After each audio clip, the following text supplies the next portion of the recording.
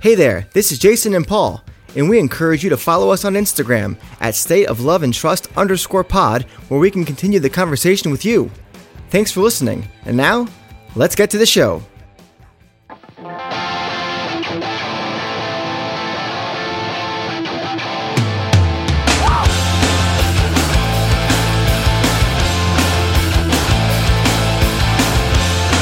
Welcome, everyone, to another episode of the State of Love and Trust. It's a Pearl Jam podcast, and I'm one of your two hosts, Jason Carapesi, and alongside me, as always, is Paul Gillier. Paul, this was a tough week. Well, in some ways, yes. In other ways, no. We got baseball back. Oh, I was referring to the podcast itself. In life, sure, yeah, the light, life's tough. Life's tough. There's ups and downs, and depending on where you live, things are harder or easier than others. What are you drinking there? What do you got? What is that? It's a beautiful single malt. I'm not gonna bore the good listeners with the details. I disagree. I think people listen to the show and are like, "What's Paul drinking now?" Funny enough, it's the same bottle that was presented to me the night of my birthday. Remember, I had a visitor. Oh, during our that's right. Guest spot. Yes, those fine gentlemen from Perfect Album Side. Right? Mm-hmm. And I popped out, and this was the gift. So it's dynamite. Yeah. Well, I'm drinking a sour. I got from my local Vendome liquor store. It's lovely, and we're ready to go. This is actually a funny episode, guys, because we had a topic kind of picked out, and then it was late one night recently, a couple nights ago, last night maybe, and I said to myself, "This is really hard. I can't do this." I asked you, I go, "Is this hard?" And you said yes. And I said, "Let's change it up. Let's call it Hot Route Omaha." Hot Route, yeah. And we changed it up. We felt the blitz, and we decided to toss this route instead. It was wide open. The mic was coming for 6. The mic was coming, and we had to make sure we double teamed him up the middle. Got to mind your blind side too. I feel good with where we're at with this, by the way. Oh yeah, no, this was delightfully tough, and I'm bearing the lead here. But we're doing a show. We did a show, like 70 episodes ago, called the Best B-Sides. Pick your 5 best B-Sides. This goes one step further. This is that episode on crack. This is make an album out of B-Sides. And I think we've done it. It was very hard. And there's a bonus question, by the way, associated with this, which I will ask you and answer as well when we're done. Fun. So we'll get to that. We're also going to hit, we're going to resume a series we call Essential Song. So we've done that once before. We did, what album did we do before? Let me check my notes. We've done Riot Act, and today we are doing Binaural. So the essential song from Binaural. Then we'll get our live cut and lyric of the week, of course. But first, I want to hit on a couple pieces of news that came up just in the last couple of days.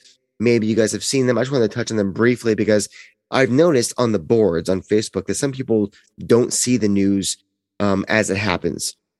They're not glued to the Google News alerts or the Twitter or the Instagram or whatever, and they get news a little bit slower. So if you come to us and expect to hear some news and notes or some current events, this is the point at which we will talk about that, and that is that Stone and Mike were both in publications this past week talking about this next album, this next post-Gigaton album, and when it might be happening and how far along it is and what's going on.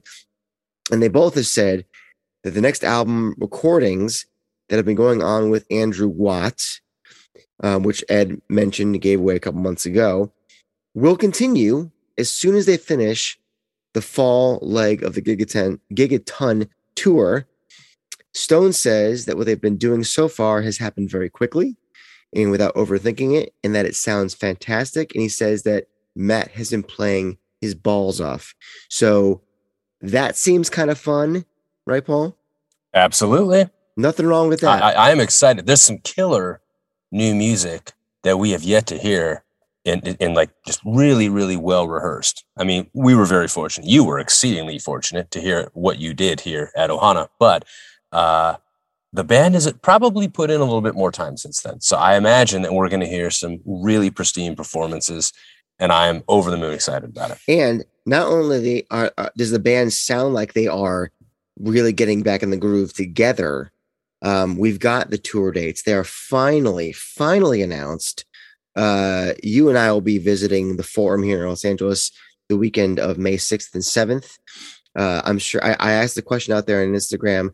Many of you are excited. You're going to Oklahoma City, you're going to New Jersey, you're going to Nashville, you're going to the Garden, you're going to Vegas, you're going to Sacktown, you're going to Oaktown, you're going all over the place. I love it. I love hearing where you guys are going.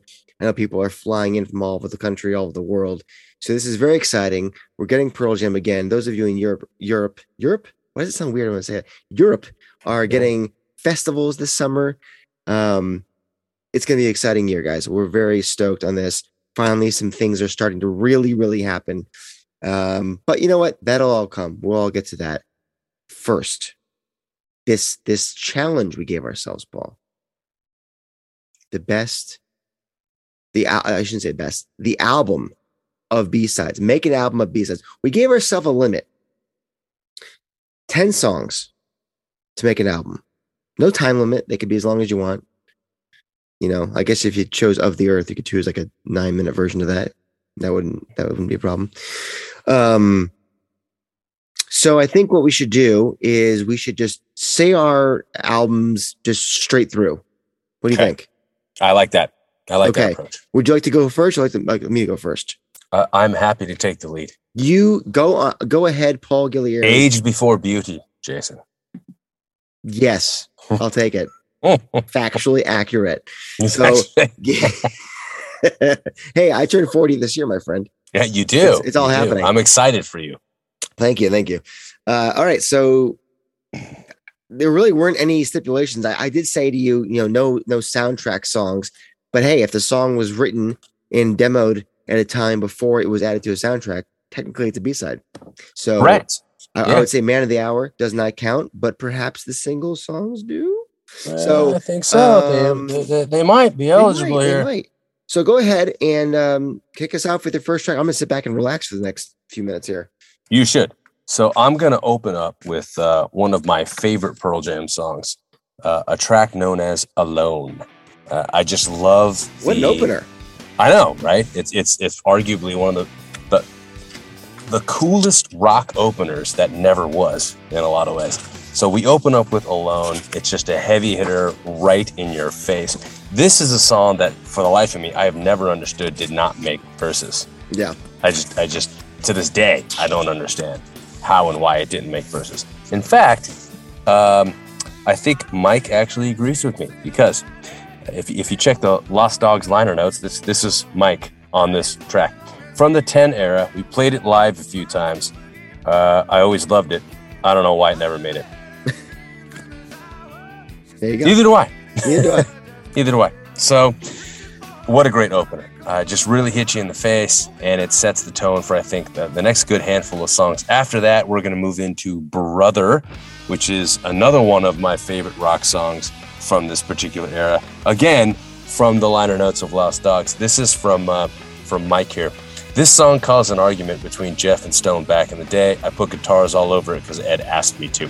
This was from it's all instrumental on Lost Dogs, but Jeff says, I friggin' love this riff from Stone in 91. When Stone said he was over it and didn't want to play it anymore, I nearly quit the band. What an effing baby I was. I do remember going out to the 7-foot hoop behind London Bridge where we were recording and dunking until my wrists were bleeding. Passive-aggressive rage. Makes for some good rock and roll, my brother. Again, these are two songs that even fans look back on now and think, man, like, how did this stuff end up on the cutting room floor? It just goes to show you the nuclear supernova that was Pearl Jam at this time, what they were capable of.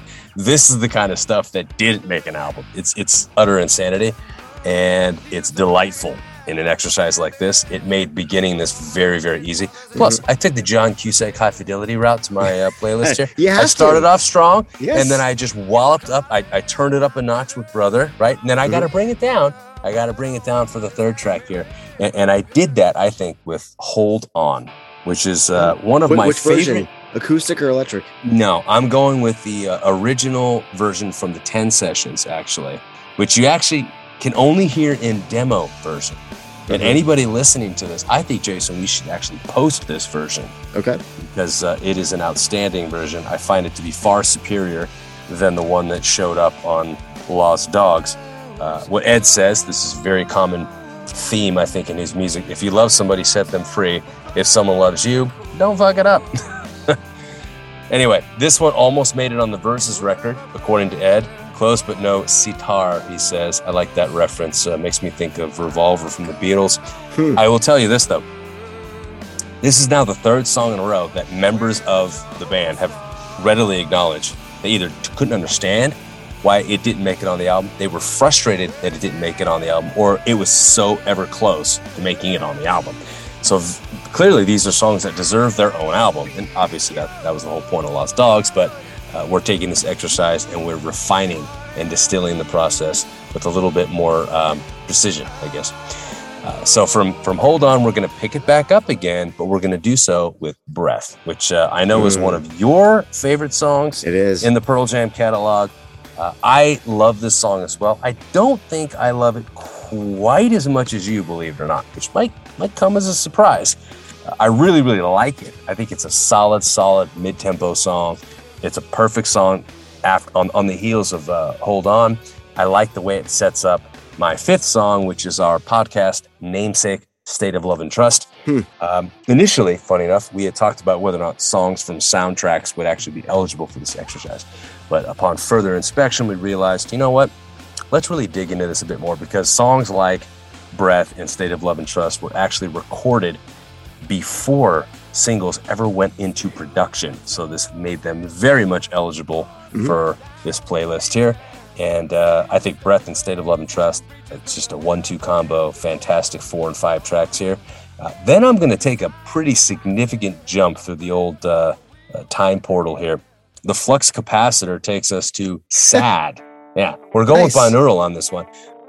This, I want to say that the Sky Eye Scrape, they did like a March Madness thing for songs a while back. I don't know if they did it for B-sides or if they did it for songs. I want to say it was B-sides. And I remember Sad took home the prize that time as just the most beloved B-side, which I thought was that was one of those like underdog type stories where I think was a St. Peter's kind of thing. Yeah, exactly. It was one of those things where people saw that it was advancing and said, "Oh, let's just help the cause, right? How cool would it be if Sad won?" Whether they believed in it or not, you know what I'm saying? What I do believe in, though, is that Sad deserves a very healthy place in this track list. And so I'm slotting it in there right there at number 6, right after State of Love and Trust. I think it's just a wonderful, haunting track.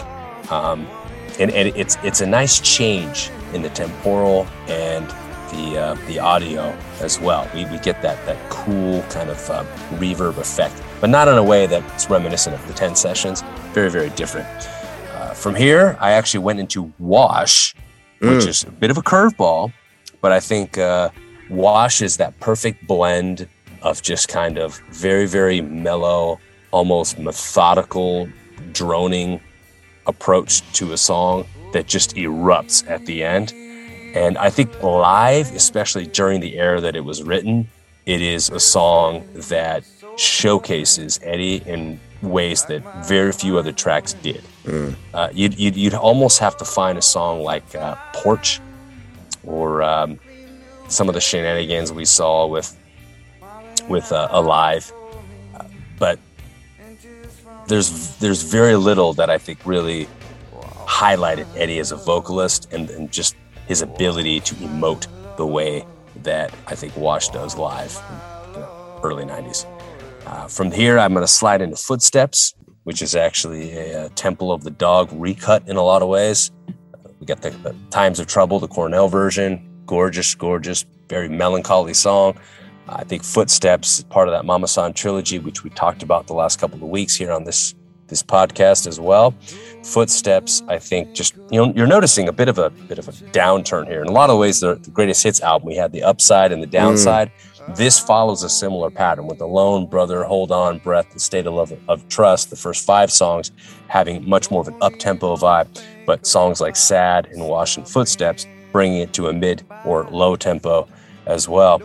I'm going to follow up Footsteps with Hard to Imagine. So we're bringing up some melody again here. Just a gorgeous song. For a while, it was a fan favorite. It was one of those songs that you'd see a sign for in the early to mid 90s, pretty much in every show. And can you imagine, can you possibly think of a better and more fitting ending to an album like this than Yellow Ledbetter? So that is my 10th and final song. I had 10 to work with. Were there any close calls? Indeed, there were. I left off Down, which is a song that actually almost made an album as well. I really loved Fatal. Had a hard time leaving that one off. Fatal was a song I almost replaced Wash with. I was pretty committed to that for a while, but I opted to kind of pull that one off. Interestingly enough, this was one of Chad Blake's favorite songs from the Binaural Sessions, Fatal. And I think the binaural recording complements this particular production very, very well. So I thought it would have been a cool addition. But the fact that a couple of the songs I thought of from in terms of B-sides came from binaural, and a couple of them from Riot Act as well. I had a couple songs like Undone and Down, and Other Side I thought about as well. I didn't feel like any of those were quite strong enough to usurp the ones that are here, but Fatal came pretty close to moving Wash out. I'd say Down did for a moment as well. So if I had to pick 2 songs to serve as my B-sides of the B-side album, they would be Down.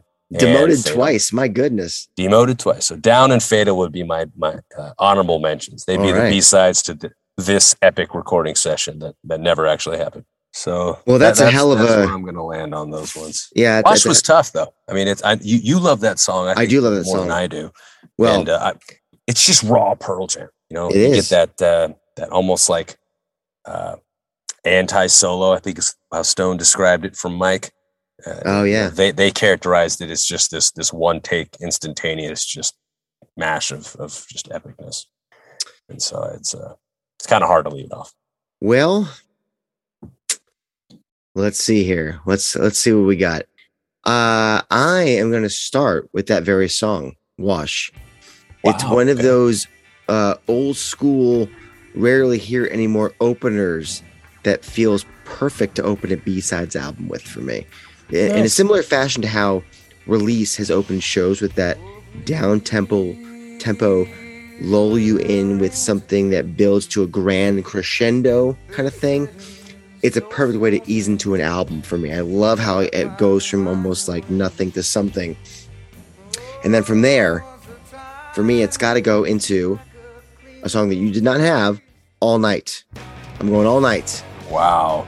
Oh, yeah. Interesting. Okay. Yes, we're going to the no code sessions. We're going All Night. We're warmed up now. It's time to get going. We've got a lot to get to on this album. And while it might not all be positive, we have to feel all of the feels. We have to get everything out there. We have to make sure that we feel everything. We can't just focus on just the negatives, just the positives. We gotta be completely human, I guess I would say. The rolling earthquake of this beat, the layered vocals, this one kicked off my celebration playlist actually, and it finds its way here as well. It's that strong, in my opinion. I don't know that it comes off the same way live without the backing singers, but it's still got great energy. And for me, it's unique to any other Pearl Jam song in the catalog. And so I think coming out of Wash and hitting with All Night, bam, out of the gate, here we go. It's a bit of positivity, but it acknowledges that we got a long way to go. From there, we go into our namesake, State of Love and Trust. Bang, right out of the gate. We step it up a notch. So I'm thinking about how we're building this like you would build a concert, like a main course. Okay. A concert. You start with that kind of, you kind of bring them in, you ease them in, you hit a crescendo, you stay at that level. The next song, third song, you bring it up a level. State of Love and Trust. We keep things in high gear, but we had a dose of reality with this one. Navigating love and relationships is hard, and we shouldn't sugarcoat things. I like keeping the energy up at the top of the album, so State of Love and Trust here makes a lot of sense for me. And from there, we're going to go into Brother. You mentioned Brother for all those reasons, and these, it has to be here. It's track number 4 for me. The song that nearly brought Stone and Jeff to blows, as you mentioned. You can't leave it off. You just can't leave it off. That beat, the staccato guitars. Ed sounds fantastic, of course. It's got that 10 groove, but also sounds like it's separate from that album in some way. Yeah. I can see why it was left off, but it's too good not to include here. There are not a lot of Mike face melters on my album here. So another reason to have this song on my album of B-sides is because of that. So boom, here we go. We've got Wash, All Night, State of Love and Trust, and Brother. And the way Brother ends puts us nicely into a different state of mind for Fatal. The way that that song ends, it's a perfect bridge to a mellower song. And Fatal is criminally a B-side. Yeah. Should have been on binaural, but it's making this album. And this is one of those Stone beauties that needs more love. And I love slotting in right here, middle of the album for me. It starts out so tranquil and then opens up. It blossoms into this expansive, cerebral, mid-tempo thing. And just as quickly then, it kind of cocoons back into more of a lull, more of a lighter fare. Nice. And I think that's a nice way to get into my next track, which is Other Side. It seems appropriate to stay in the down tempo, a little bit more melancholy. Let's hang here for a bit. Another super underrated track that talks about death, uniquely from the point of view from the dead. I like that there's a cluster here in the middle that's going to focus on mortality and humanity. It'll continue in a minute as well. Another one of those PJ tracks that stands out amongst the rest. Perhaps it's the chord choices, the strumming, the guitar effects on the solo. It needs its complement though, and that's what follows next. That's Sad. Time to honor the dead from those still living. Some would argue, as you mentioned in the Red Mosquito forum, that it's the best B-side that the band's ever done. Maybe we didn't vote it that way. We voted it alone, but it's criminal that didn't make binaural either for me. I really like these 3 songs being in a row: Fatal, Other Side, and Sad.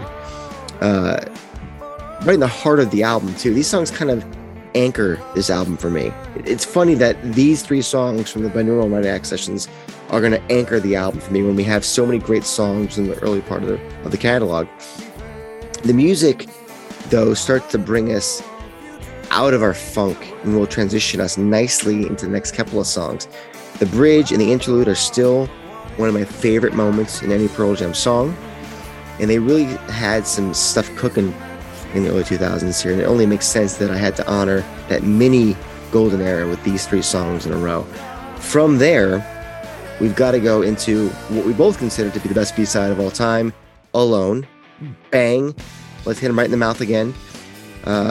This song ticks pretty much every box of what a good Pearl Jam song is. Colorful lyrics that let me know exactly what the plight of the subject is, maybe even telling a bit of a story. Hard rocking guitars playing off of each other, intricate drum patterns, and a bass line that weaves in and out appropriately. And then, of course, a face-melting Mike guitar solo. It's got it all. It's got to slide in right here. From there, we got to keep things high. We got to keep the energy back high again. We had a little bit of a lull in the middle of the album. We were focusing inwards. Let's look back outwards. Breath. We got to keep things positive. We've been down in the dumps focusing on our mortality with negative connotations or perspective.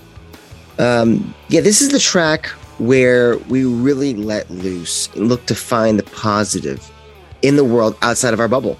This is the track that pushes us past the boundaries we had set prior, the boundaries we'd set within ourselves. It's time to set forth and be free and find what really serves us. I think that's a really nice crescendo to where the album needs to then kind of breathe and find a bit of perspective. And of course, that means we go to Hard to Imagine. Couldn't have a B-side album without this. And for me, there's no place to put it besides the end. I almost consider this the epilogue of the album. It really comes down to the outro, the second half of the song, if you will.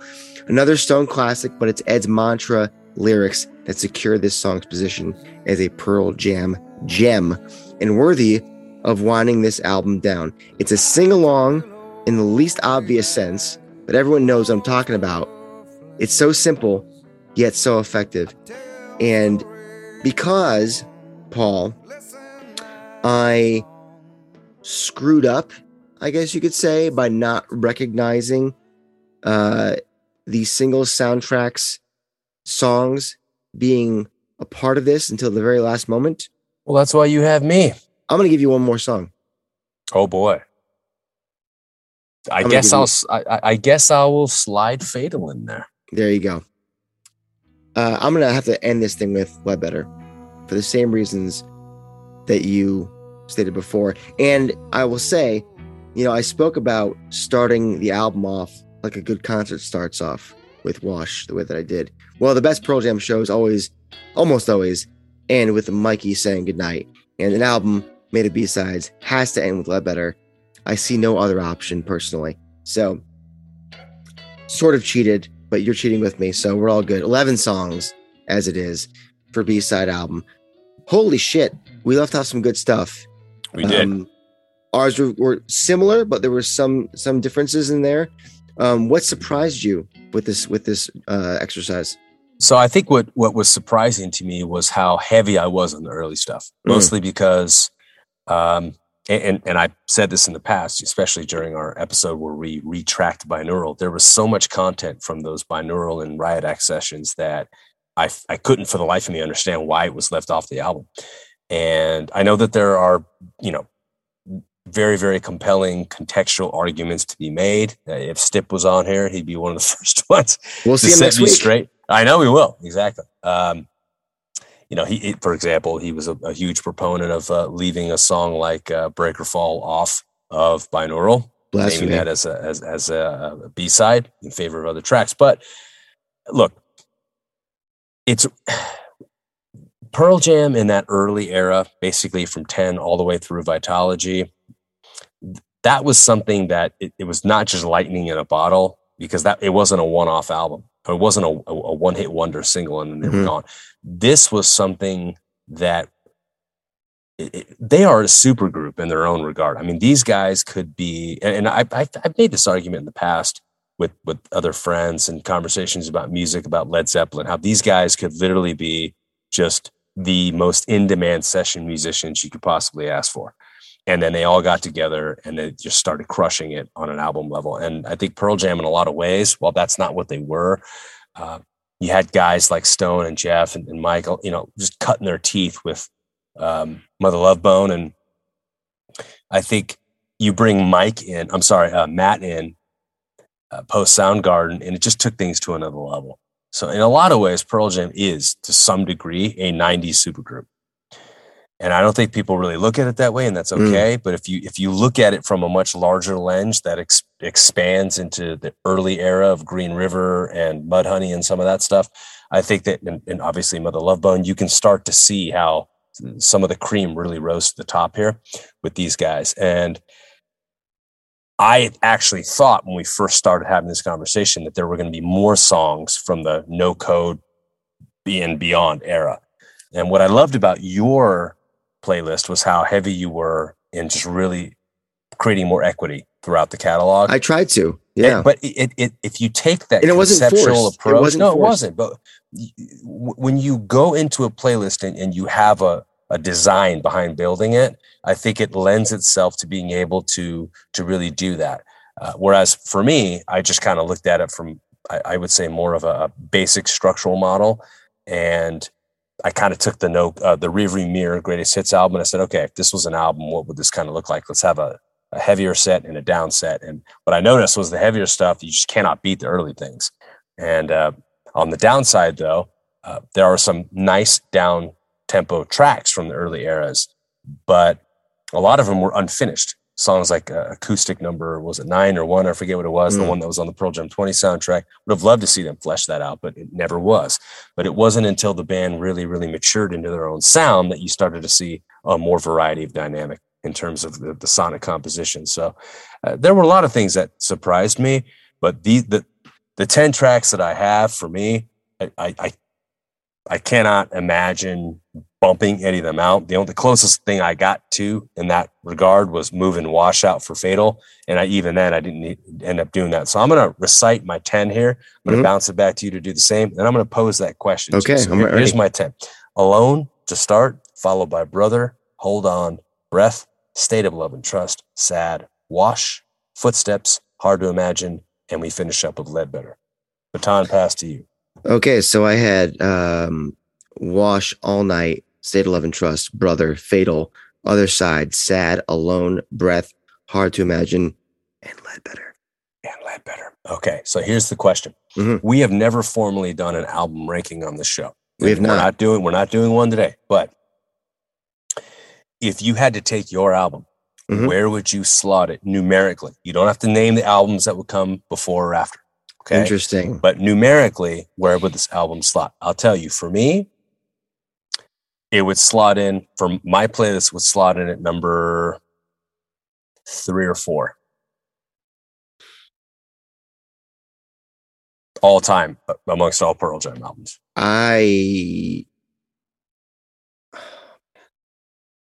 It's either 2 or 3. Ooh. Okay. That's exciting. Very cool. Yeah. Strong. Very strong. And that's a kudos to the band. The fact that, I mean, this is over the course of 31 years that we're pulling all these songs from, but Jesus, the quality that's not even making some of these albums. Yeah. It's pretty. I mean, I got songs from 10, No Code, Verses, Binaural, Riot Act. There you go. So there wasn't a whole hell of a lot from the other stuff to pull from. Yielded only a couple of tracks. Leatherman, they're fine. But yeah, tough stuff. But I think we got some good stuff out of it. I'm curious what you guys think. I'm curious what kind of album you would put together, a track list you would put together of all the B-sides if you had a 10/11 track listing. And let us know. Let us know what you think. And while you're doing that, of course, you should follow us on all social media, and you should rate, review, and subscribe to the show wherever you listen to it. So let us then move on to our next topic here, next segment, which is the essential song. We're going with Binaural this week. May I go first? Please. Okay. This was kind of hard. I had like 2 choices and then I switched it around. I had 2 choices as well. Pray tell, my good man. I was like, I'll tell you the other 2 songs. There was 3 that I was kind of going between. I'll tell you the other 2 that didn't make it in a minute. I'm going to go with Nothing As It Seems. The band spoke about how important the slow songs were on this record and how Chad Blake's mixes, especially on the slow ones, was so instrumental to the vibe of the record. So I had to choose a slow one, and I also felt compelled to choose a song that had the binaural recording technique. Makes a lot of sense. I felt that was the last piece of the puzzle after picking a song from its musical and thematic merits that really nailed down what this record is about. In so much of this record, it feels like yearning for something better. It felt like that feeling of being in the middle of this shit, and you think there's got to be a way out. You hope there's a way out, but you just don't know. And all you can see is negativity around you. And so you insulate yourself within what's comfortable and known. You retreat into yourself, into your home. And for me, that's what this song does so well. It celebrates the comfort of home while anguishing for the outside world to be better. And in retrospect, it might seem a little bit of a cop-out to choose the lead single from the album, but perhaps the band and the label knew what the hell they were doing. So I think for all that, it just makes a lot of sense to choose Nothing As It Seems as the most essential song from this record. And I will tell you, the 2 songs that were fighting tooth and nail to beat this for me were Light Years and Parting Ways. What, Parting Ways? Wow. Yes. Okay. Really value that song. What do you say? So I have a similar conclusion here. Okay. Parting Ways was not in the running for Essential Track, but Light Years was. I think it's important to understand when you think about this approach to recording, how Pearl Jam had essentially reached a stage in their growth where they were looking for something different. They wanted to try something new, ready for a change, right? So they decided to forego recording again or having their music produced by Brendan O'Brien. They went with Chad Blake down here in LA at the Sunset Sound Factory.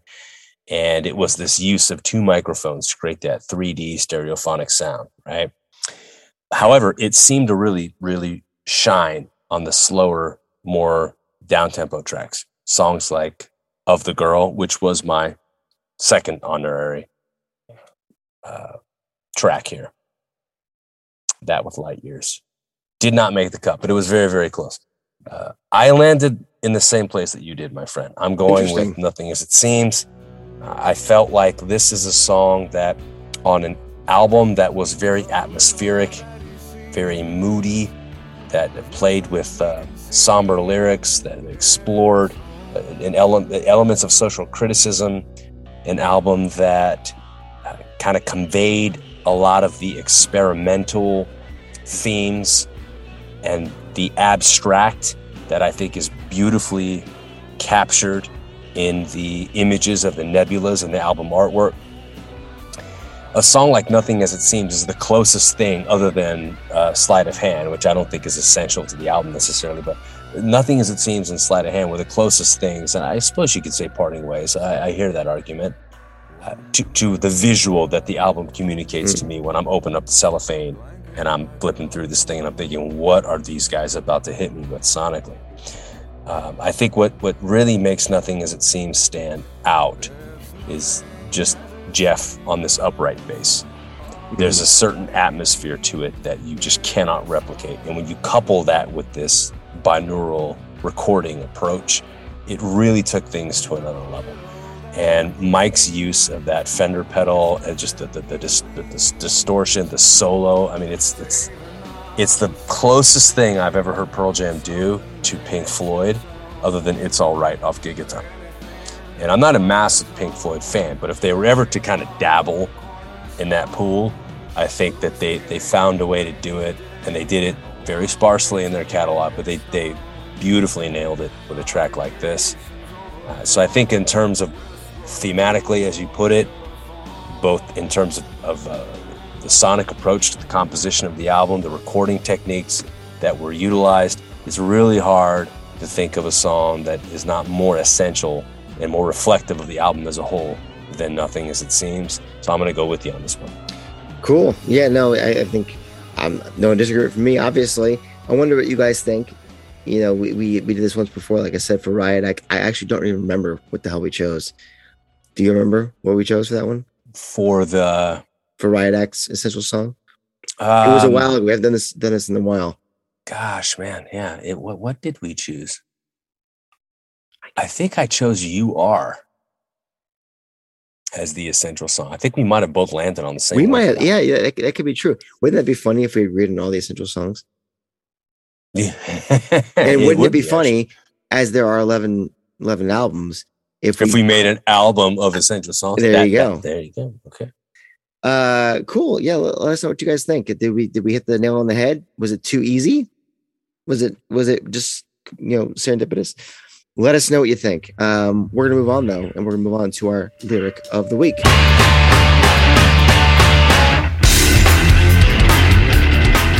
Lyric of the week this week. You know how we do things here. We kind of make a through line. It's from Binaural, and this is a fun one. It's God's Dice. It's out of my hands, making mornings bleed. Stumble as it's crumbling out of reach. It's in the cards of destiny, sanity, Ooh, Paul. This is one of those songs that I feel like might split the fan base. I feel like some people are into the music and don't care about the lyrics, and some people I feel like people will listen to this song and think of it like Save You, where it's like, dad punk. I don't know. Look at the lyrics, man. This is an interesting song by Jeff. I mean, it's Jeff, right? This song, God's Dice, was written exclusively by Jeff. Jeff Ament, yes. Tell me, this is the first stanza from the song. What do you got for me? It's out of my hands, making all hands meet. Stumble as it's crumbling out of reach. It's in the cards of destiny, your sanity in tow. I love that, your sanity in tow, right? That's great. There's so much that we try to do to control fate. We strive to control so much, but if you look at so much of Eastern philosophy, it seems so centered in the ability to let go and acquiesce to that which you cannot control. And I love a song that really tackles the maniacal element of anarchy that is associated with having to let go and recognizing that when you witness and observe the world around you, you feel a certain sense of helplessness. But what's so confounding about human nature is this inherent drive to have to step forward and say, no, I will not abide. and you have to somehow step in and try to change what's happening around you. And I think that's why we get so much activism, and rightfully so, because that activism is rooted in wanting to make the world a better place. But this idea of just cosmic intervention and the fact that it could be akin to gambling. I mean, and of course we've had the conversation about gods for where the apostrophe gets placed. Obviously, well, the band tells us mm-hmm. It's all of the gods, my friends. It's all of the gods, but depending on where you look for the song track listing, you will oftentimes see that apostrophe before the S. But I think if you just take it for face value with the apostrophe at the end, the idea of multiple gods, right? I mean, it's just, if you're a fan of the show Vikings, whether it's the original version or the new one that Netflix dropped, Vikings Valhalla, the pagan approach to believing in polytheism, pardon me, the belief in many gods. It's fascinating to have various gods in place to explain the wonders of the world, the things that you could not explain at the time, and even the things that perhaps you could, but you felt there needed to be a greater sense of intention behind it. And so you attribute some sort of theological or divine connection to it. And the concept of God's dice, I just find utterly fascinating. And it continues to be a quandary of both moral and societal that I don't think we've truly found a way to reconcile. We are especially in a country like America, where there's so much Christianity rooted in our Constitution that it's very, despite the fact that separation of church and state is a founding principle of the founding fathers. Treaty of Tripoli, guys. Treaty of Tripoli. Look it up. Yeah. So it's the complexity and nuance to this song. It could literally, in its own way, spark an entire evening's worth of social commentary and historical discourse. And for that, I have to thank Jeff, because it is a perfect reflection, I think, in a lot of ways, of the way this man's mind works. And to his credit, it's one of those songs that he does not keep so ambiguous in its lyrical delivery, that I appreciate the fact that he gave us a little bit more meat on the bone. You know, there's a lot of Jeff's songwriting. We've talked a lot about this on the show, that really just kind of hibernates in that vague realm of just kind of letting you try to interpret the expressionistic, borderline Monet artistic expression of his vocals. And I shouldn't say vocals, his lyrics. But I think this one, it's not that it's on the nose, but it gives us a lot more to work with. And it gives us enough to really understand the paradigm and the paradoxical approach to songwriting that is really a driving force behind how he writes. And I think in some ways it partly explains why a lot of Jeff's solo stuff is far less accessible than, say, what Eddie just put together with Andrew I was Locke. just going to say, think about the EP that he put out last July. And that's not a knock, by the way. I mean, it's just simply just an observation, like pull back global, right? He has a very punk rock side to him that I don't think get a lot of in Pearl Jam's music per se. I mean, look at a song like Pilot or Low Light, and then you compare it to this, and it's like, it's way more accessible, both lyrically and musically, in a very different way. But yeah, to your point, it's very similar musically to what he put out in his EP last year. I'm a little surprised that they don't play this more because it's 2.5 minutes. I think makes a lot of sense to a lot of people if they really dig into what these lyrics are about. I love this song. I think it's super underrated. And I love that it's about, and you touched on this, it's about letting go. At least these set of lyrics are letting go of this idea that we can control anything but our own actions, coming to terms with the fact that we are not all going to get along, no matter how hard we try and how bad we want it. Some people will just never see things the way that you do. You have to accept that at a certain point. And simply put, it'll drive you crazy to try and retain whatever control you think you had. The bigger picture here, of course, is the inverse of what this stanza represents, that we are in control of ourselves. That much we do know. And whether you believe in a God or gods or none at all, we got free will out there, man. We are able to make choices. We have the ability to determine how we live our lives. As the title of the song says, all gods, plural, as we mentioned before, the dice are being thrown all the time. It's a crapshoot sometimes, or at least it feels that way. Are we the holders of the God's dice? You know, gods could be argued or a human construct. Yeah. Who knows? But yeah, you said it. The way you ended it was perfect. Jeff Ament with another lyrical, dare I say, masterpiece. This is something that he has put together that I think has slid kind of under most people's radar. It's only been played 54 times, and we'll get to the best live cut in a minute here. But think about that. It's actually surprising. I would have thought during that binaural tour it would have been a highlight. No, it's been. I mean, I'm looking at Live Footsteps right now. It is, 24 times on that tour. So half the time they played it, a little under half the times that's been played was in that tour. I just don't know why it's not like, how many short ass songs do they shoehorn into set lists all the time? Put this one in there. I don't get it. Great song. Live cut. Let's do it. Live cut of the week. Here we go. Ready to stand up.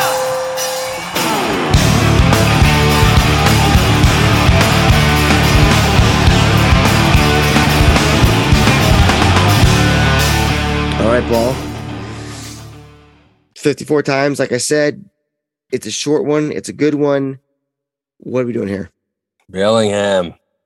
Opening show, that secret show, that little precursor to what would be, I think, a fantastic historical binaural tour. Historical in the sense that they literally released every show, which I don't think any band had ever done before. So this was an epic tour for a lot of reasons. First of which is the opening set, which, by the way, later turned into Vault number 4. All right, well, let's go to Bellingham, Washington, just north of Seattle, on May 10th, 2000. It's out of my hands, making more hands bleed. Stumble as it's crumbling out of reach. It's in the cards of destiny, your sanity and tool. Designate my luck. Oh, designate. Synapses flashing slow.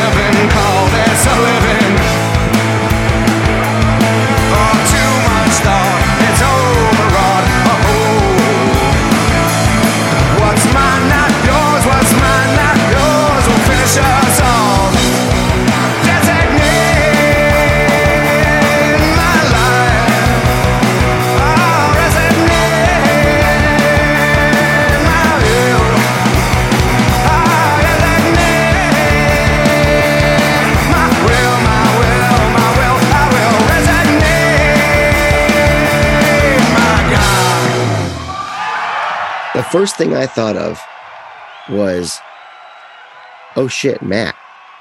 He's crushing this song. Crushing this song. They came to play that night. They did. He is all over that snare drum. Fantastic. Something about the binaural songs being great live right from the get-go, too. This is the second song from the album. We've chosen the song's first performance ever as its best, Rival being the other. There is a fantastic energy to this song. I credit how jacked up from the crowd / venue they were. Ed mentions that the Mountain Banker Theater it's on a different level that night, a couple of times during the show, and they're just having a great time. It's a warm-up show, Paul. It's a warm-up show for what I mean. Guitar tone aside, I think is one of the more legendary is the wrong word, but well, it was released as a vault show, man. I mean, yeah, and it was a vault, so there was a reason why the band felt that a warm-up show was that good, worthy of the vault release. Incredible. It really was, man. It was a show that the fact that they opened with Of the Girl and the crowd, the enthusiasm coming into that set. Like, how'd they know? How'd they know? The album wasn't out yet. It didn't matter. It's just, you hear the sound. It was almost like, it felt like a Dave Matthews jam at first. You're listening to this and you're thinking, what is going on? But everybody loved it. I mean, it was, look, I realize not everybody listening is a Dave Matthews fan, but if you check out their Live at Red Rocks album, you'll get a real sense of what Dave Matthews live in the 90s actually sounded like in their prime. And Pearl Jam, this particular set list here, just felt like it recaptured so much of what made them special in the 90s in a lot of ways. So I just think it's a fantastic set. Obviously, the band does too. They released it as a vault show. To me, this is just an epic performance of one of Jeff's finest efforts. Love it. That's fantastic. And I hope you guys agree. If you don't, let us know. What are the other 53 performances do you prefer? This was a great one, and it's an underrated song. Like we've said, we hope to hear it more. Maybe we'll hear it this spring. Ooh, wouldn't that be nice? I would love to. Wouldn't that be nice? Busted a few B-side gems and deep cut gems we haven't heard in a while. There you go, guys. This has been episode 99. This has been the Wayne Gretzky episode. Of beer on the wall. Nope. Don't have time for that. Guys, we are going to be although if they are Anderson Valley winners, Solstice beers, okay, we might have to. I'm kidding. They will be a sponsor one day, I tell you. They're just going to chime in. We love what you guys are doing on that show, talking about our beer all the time unsolicited. Money, please. Hey, do we have anything ready to go for the centennial episode? We do. Of this fine podcast, Jason? We do. And I'll tell you right now, gang, it's going to be a fun one. And I would settle in with a couple of snacks and maybe a beverage or two because it might get long.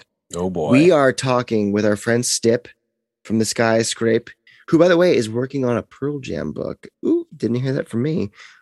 Might be out later this year. I don't know. But Stip's writing a book. It's going to be great. It's about Pearl Jam, by the way. Just like bury the lead there. It's a mystery. It's about horticulture. It's about gum. No, it's about Pearl Jam. He is co-writing a book right now about our favorite band. And we will talk about that next week. But we will, and this was his idea, and it's a great idea.